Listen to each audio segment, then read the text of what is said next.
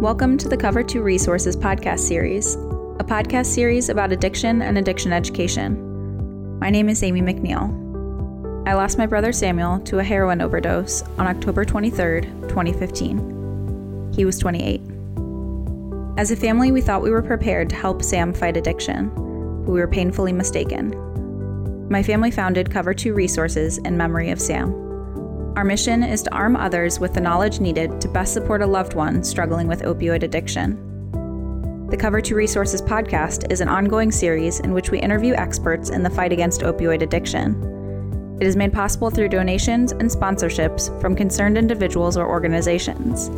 If you want to help in the fight against opioid addiction, please consider donating or sponsoring the Cover 2 podcast. Go to cover2.org for more information. This podcast is available on iTunes, Google Music, Stitcher, and via RSS feed. Simply search for the full name, Cover 2 Resources, on your platform of choice. Thank you for listening.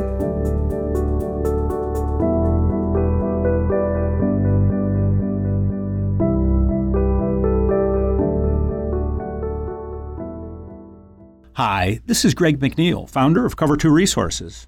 As the opioid epidemic has grown, more Americans than ever have been affected. Babies are among the most heartbreaking victims of the epidemic. Every 25 minutes, a baby is born in our country suffering from opioid withdrawal caused by the use of opioids during pregnancy. This is known as Neonatal Abstinence Syndrome.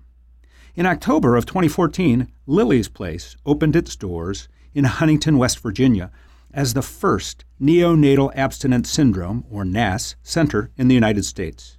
Here to share with us more about this problem and what's being done to address it is Rebecca Crowder, the Executive Director of Lily's Place. So, Rebecca, welcome. Oh, thank you. Okay. So let's start off by, can you describe for our listeners, Rebecca, the problem of neonatal abstinence syndrome and how bad it is in our country? Well, as everyone has seen, this has been a growing issue in every state. There's not any community not affected by it. And a lot of people are just really starting to learn what is neonatal abstinence syndrome. You know, it has the basic definition of a group of problems that occur in a newborn who is exposed to addictive opiates while they're in the mother's womb. And so, you know, these symptoms that these babies go through depend on the type of drug the mother used, how much of the drug she was taking while she was pregnant, how long she used the drug, and how the body breaks down that drug. So, you know, there's such a large range of symptoms that these babies go through, and every person, every baby is different on how their body metabolizes, you know, these drugs. So there is just such a huge range of different issues these children can have. So give us some of those symptoms, could you, Rebecca? Oh, yes, of course.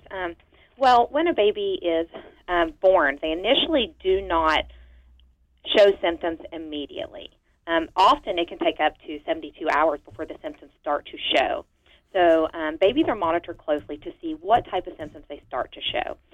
Some of these symptoms include mottling, which is the blotchy skin color, diarrhea, excessive crying, high-pitched crying, an excessive suck, fever, hyperactive reflexes, increased muscle tone, irritability, poor feeding, rapid breathing, sleep problems, sweating, trembling, just tremors. I think that's the one that people see the most and hear the most about. There's also some more severe problems such as seizures, vomiting. There's just a huge range of different things you can see in these babies. Wow, it sounds that way. So what's a typical scenario, Rebecca? I mean, you don't know that the moms are using a lot of times, I would imagine, or do you? No, you don't always know. Here in my community, our hospital has mandatory testing for every woman that gives birth. So a lot of times they are able to, you know, capture that child's exposure because of that. But not every community has that. So that is, you know, obviously a big concern we have.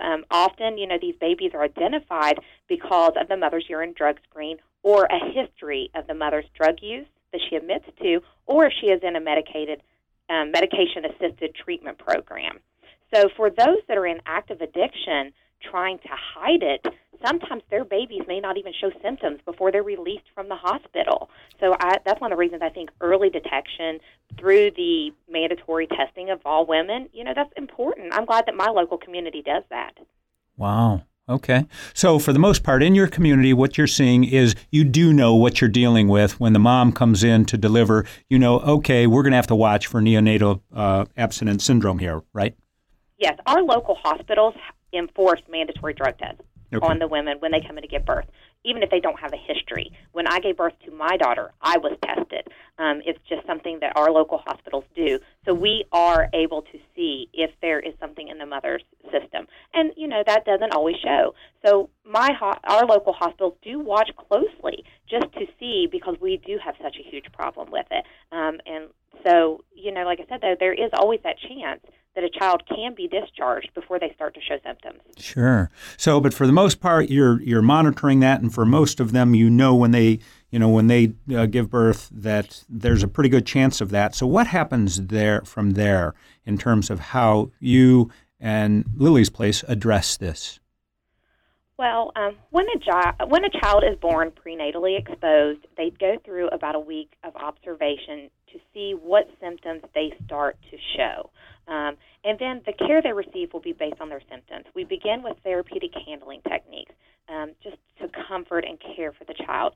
And if their symptoms become severe enough that they require medication, they are began on a process, a medication weaning process, to assist with their withdrawal symptoms. So let's do the timeline on this. Mom goes into the hospital, she delivers, she's out of the hospital in normally, 24 hours or so? Correct. And then from there, mom and baby come to your facility? How's that work? They don't always. Here's the way it works. We actually, at our local hospital, Cabell Huntington Hospital, they have a unit specifically for babies who are born prenatally exposed. It's called the Neonatal Therapeutic Unit. So when the babies are born and are identified as suffering from prenatal exposure, they are placed in the NTU at Cabell. From the NTU, they either stay there to complete their treatment or they come to Lily's Place. So we both provide the same medical care to these babies. Okay. So they arrive at your front step. Take us from there. Okay. Well, when a baby does come to Lily's Place, we check them into their room. They have their own rooms here. Every nursery is set up to be exactly that, the atmosphere of a home nursery. Every baby has their own room because we believe that is more conducive for healing, because we can control their environment and really make it a comfortable setting. These babies have a lot of sensory issues and cannot handle much stimulus. So by having their own room, we are able to totally base their environment on what they can handle, which I believe is very beneficial. So once the baby is here, the parents or caregivers, whoever that may be, go through an intake process with our on-site social worker. And what that social worker does is she works with those parents to address what their needs are and to assist them with anything that they need, whether it be recovery programs, whether it be housing, whether it be jobs. She works very closely with them to assure that they're getting the supports they need while we are medically caring for their babies. Okay. And so typically, how long does a baby stay with you? That really depends based on the exposure the baby's had. Different medications take longer, babies metabolize different. So it's really hard to set a specific time period. We've had babies that are here for 2 weeks. We've had other babies that have been here for 2 months. Wow. So it's really based on their exposure and their process of healing. So what about mom? Is mom back at home and she comes to visit on a daily basis, or how does that work? Correct. We have the same visitation hours as the hospital, so they have a great deal of access to their child. We encourage them to be here every day. While they are here, we work very closely with them on training them on how to properly care for their child. We go through things such as just, the basics on how to give a baby a bath. Some of these mothers are first-time mothers, but we also go into the specifics about how to care for your baby who is suffering from NAS, because there are very specific things you have to do with these children. They cannot handle, what other babies do. Your first instinct when you pick up a child is to bounce them. You cannot do that with these babies. Why not? they cannot handle it. They become overstimulated. You have got to use the therapeutic, slow, comforting, very gentle movements with them because that's what they can tolerate. So we have to train the parents and caregivers on how to do that. Wow. Huh. Okay. So to do this, what kind of staff does it require? Well, we have a very good staff-to-patient ratio because we feel it is very important to be able to meet the needs of the child quickly and as needed. So we employ 24-hour, round-the-clock staff of nurses and patient care assistants, and we keep our ratio to where we have one staff person per 2 babies. That way we are always able to get to them quickly. So they are trained. We have our own training program that they go through on how to care for these babies that is very stringent. We want to make sure not only are they trained properly, but they also get to shadow another staff member who's been doing it for a while, for an extended period of time, to make sure they are comfortable with caring for these children. And we also have doctors who round here, just like they do at the hospital. They come here and see the babies. So let's talk about some of the success stories that you've had. Well, to me, I think every baby is a success story. When you see a baby going through a rough time with withdrawal, and then you see them go through this healing process to where they're ready to be discharged and they're smiling and they're sleeping well and they're eating, that's a success. So they're all success stories in my eyes in that way. So how many patients do you see per year? Well, right now, it's hard to base it on a set number per year. Our facility can currently care for up to 12 babies at a time. And, sometimes we may be full, sometimes we may only be half full. It just fluctuates based on the need in that month or in that week. We've been open 3 years, and we've cared for over 200 babies. And can you give me a sense for what kind of a budget it takes to run an operation like this? Yes, budgeting is always an issue, especially, when you're a nonprofit. You have to learn to budget on a bare bones minimum of what you can get by with. And we are like any other nonprofit in that way. Our current budget is $1.2 million, and that is actually lower than it should be. Our nurses here, they are wonderful, and they work for way less than they would be paid if they were working at a local hospital. We have our same challenges. Right now, we're able to bill for the babies being here, but with that only meets about 60% of our budget. The other 40% of our budget is filled with fundraising, grant writing, and individual donations. Wow. Okay. And I assume that there's quite a few grants that you're eligible for that you can apply to get? Well, when it comes to foundation grants, we are very much able to apply for that type. But when it comes to state and federal grants, we're very limited because anyone who's familiar with state and federal grants, funding announcements come out, and they are set up for specifically a certain criteria you have to meet to apply. Well, we never seem to fall into that criteria because we're the only one of us. So They don't set up funding announcements specifically that we would be eligible for. So that's definitely a challenge, being, the first of our kind, being able to be recognized as what we are creates some challenges. And I'm hoping that is something that will change because I know personally on the area of our state of West Virginia, they are very supportive of Lily's Place. And I'm hoping that they will evolve to the point where their funding announcements will be more open to include us. So what did it take to start up Lily's Place, including costs and everything? And walk us through, Rebecca, if you could, the timeline to make that happen. Well, for Lily's Place, it all began because there were 2 nurses who worked at Cabell Huntington Hospital they were actually working in the NICU. And they were seeing more and more babies born prenatally exposed. And they realized that this NICU environment was not appropriate for these babies. They were not doing well because of the sounds and just the busy environment that it was. So they started doing research on how to care for babies who are born prenatally exposed. And their names are Rhonda Edmonds and Sarah Murray. And so as they were researching things, they came up with the ideas of Lily's Place and the NTU at Cabell Huntington Hospital. And they recruited a woman named Mary Brown, and the 3 of them started working together on how to accomplish these ideas they had. And so they, the 2 that worked at the hospital really went forward at the hospital, and eventually they did develop the NTU. And then shortly after, the 3 women worked very hard on Lily's Place, and they got the support of Evan Jenkins, and really just started like kind of moving this forward, hitting them at the state level, making them realize the importance. And to be honest, Lily's Place came into existence because of community support. Our building was donated. It was completely donated. Every room was sponsored by an individual or a group in a community. And to make it possible to serve the babies of West Virginia, the state got behind Lily's Place and allowed us to open as a pilot program, which is how we were financially supported in the beginning. So it really, it all came to be because of the work of these three women and the community and the state getting behind us. Wow. So can you give me an idea then of how long it took to get it off the ground and what it cost? To get it off the ground, I know it was about a 3 or 4 year process. And I always say I was late to the party because I've only been with Lily's Place for about 2.5 years. I started out volunteering here when they first opened their doors. And so when it comes to the specifics on the financial part of getting started, a lot of that was donated. So it's hard to place a number upon it. Yeah, sure. Okay. So this is something that I found really exciting is the fact that Lily's Place has mentoring programs for other communities to help them open their own NAS centers. So tell us about that, Rebecca.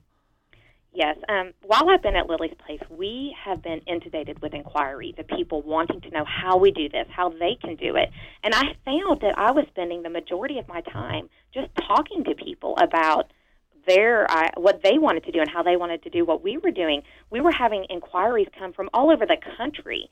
So I decided that we needed to create a replication plan to make it easier for individuals to do what we're doing, because there's so much to this, from the basics on how to start a nonprofit to the specifics on our daily operation and the duties of the people we employ.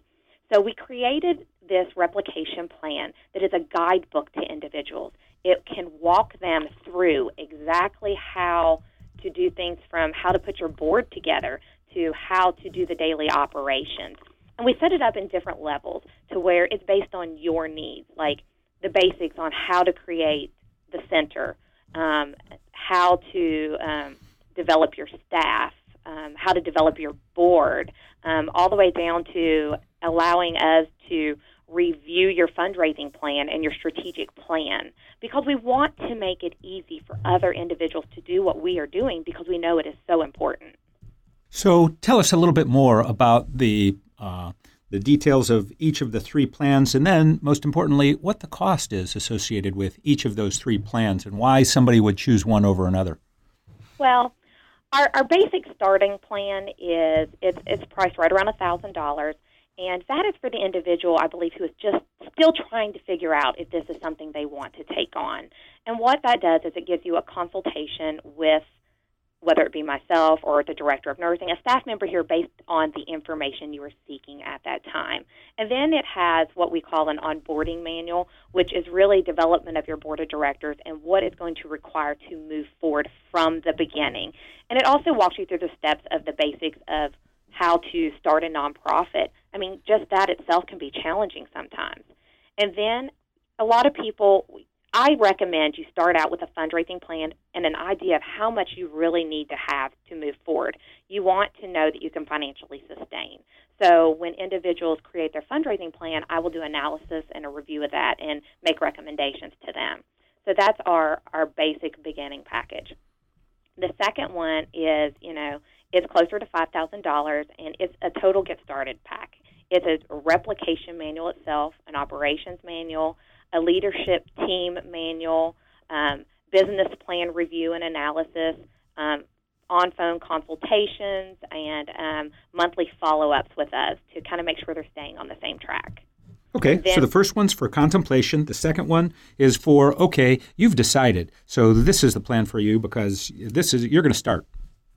Exactly. And then the third plan, it is closer to $10,000, but that is a plan that includes everything we've talked about.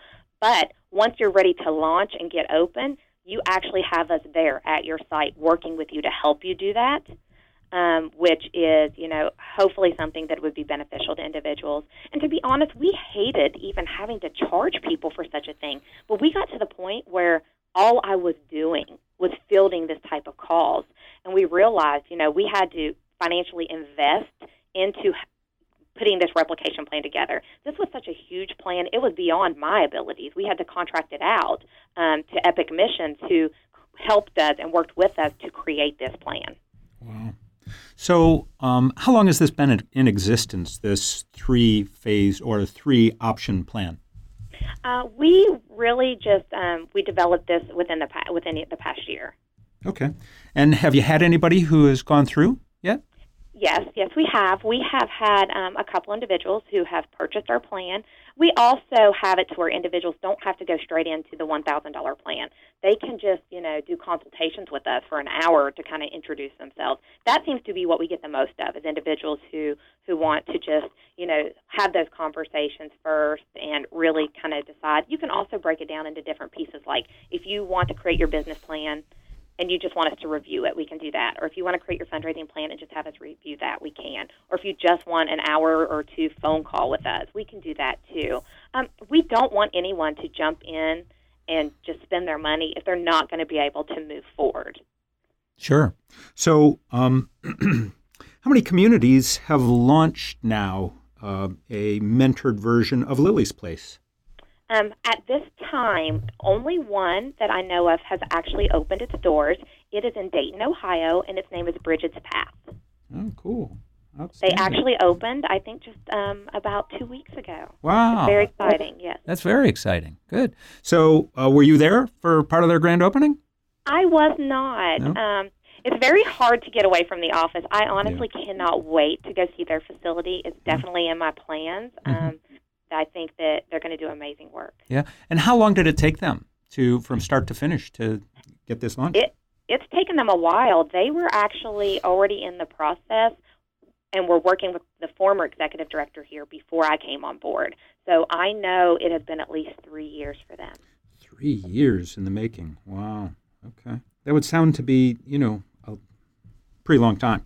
So hopefully... it is a long time, but I think part of the reason it has taken so long is because, again, places like Lily's Place are so new. They're unknown. And there are challenges we face. If you do not have your state standing behind you and supporting you, and you do not have, certain things in place, it's hard. So we are hoping that what we are doing is paving the way, making it easier for others to do what we're doing. Because, for example, with Bridget's Path, they started on this journey around the time Lily's Place opened. So we weren't yet set in a place to be the mentors we can be now, 3 years later, with what we know. Sure. Rebecca, what advice would you give to other communities for considerations, really, for developing an ASS center? If you truly want to make it work, I feel like you really need to get with your state officials, get them behind you, get them to support your efforts. You will need their support to succeed, absolutely. So I feel, you really have to build up that network of supporters for people to be able to stand up for you and really assist you not only with funding but with legislation and anything that might be needed. That to me is one of the most important things. And just be realistic about what you can do. Like, you don't have to do everything at once. You can start small and build up. Just be sure to have a really good plan in place and make sure that you have the support you need. So give me an example of how your relationship with the state officials there in West Virginia has been so important. Well, for one, that's the only reason we were able to open our doors is because the state of West Virginia chose us as a pilot program that they would financially support. So they were the ones who were making it possible for us to be reimbursed and to receive payments for children until we were able to get our managed care contracts in place. So that was very important. And then beyond that, we have a situation where, because we are so new, we are not federally Medicaid recognized as an NAS center. So Evan Jenkins worked very hard to create legislation to actually give us guidelines for what an NAS center is, because we were the first. So now in West Virginia, we have rules and regulations for an NAS center that is wonderful, because that will uphold anyone else that goes and does what we do. We want to make sure they're doing it right. And now there are rules and regulations they have to abide by.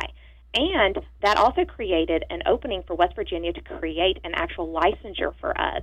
So now we will be licensed as an NAS center. We will be recognized as a medical facility, which is what we truly are. And in the beginning, that's not how we were looked at.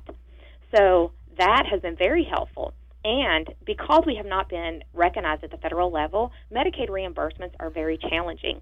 Because our state supports us, the West Virginia Medicaid Office submitted a state amendment to federal level of Medicaid to receive reimbursements through a waiver to be able to pay Lily's Place. So you have to have that support to be able to financially sustain.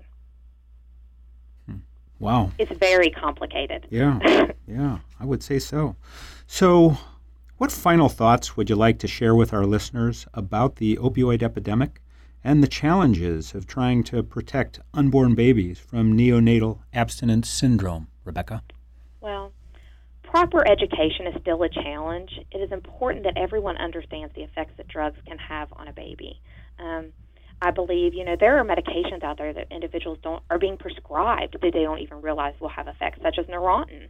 I mean, there needs to be more education on how drugs affect a baby before it's born. I think that's just so important. And also identification, like we talked about earlier. In some cases, it's 72 hours before a baby starts to show symptoms of withdrawal. By the time they're often showing symptoms, they're already discharged from the hospital. It's dangerous to send a child home to go through pain of withdrawal by themselves in that environment, coupled with an individual caring for them who is possibly suffering from addiction and has their own compromised coping skills. This is something we really need to look at, is how do we make sure these babies are identified? I just feel that it's really important. And then, as a final thought, I'd like to put out there that we all need to be less judgmental. No one knows what has led a person down this path of addiction. We need to provide supports, and as our social worker always says, we have to love them through it. We need to be non-judgmental. We have to let them know someone cares and is here to help them. Our first priority at Lily's Place is the baby, but we believe we need to help the families be successful to ensure that the babies are on that road to a healthy and happy future. So to learn more about your program, what do they do? Well, you can go to our website, which is liliesplace.org. You can also call my facility. I am always willing to talk with anyone and give them more information. And that phone number would be 304-523-5459, right? Yes. Okay, very good. Well, I want to thank you for joining us today and sharing just the great work that you're doing, Rebecca. I really appreciate it. Well, thank you. I appreciate you having us on here and giving us the opportunity to share with everyone, what we're doing and how we hope that others can really begin to do what we do. We've been joined today by Rebecca Crowder, who is the Executive Director of Lily's Place. Lily's Place opened in October of 2015 to address the Neonatal Abstinence Syndrome in Huntington, West Virginia, and they're making a big difference in their community, and might I say, nationwide. They're really making a big, huge difference and making their mark. My name is Greg McNeil. I'm the founder of Cover 2 Resources. Thank you for joining us for this Cover 2 PPT podcast. That's people, places, and things making a difference in the opioid epidemic. Thank you for tuning in to this episode of the Cover 2 Resources podcast. This episode is a production of Cover 2 Resources and is made possible by listeners like you. With your support, the Cover 2 team can continue to research and broadcast these resources to others in need. If you'd like to donate or to sponsor a future podcast, please visit cover2.org. As always, thank you for listening. Together, we can make a difference in the opioid epidemic, one life at a time.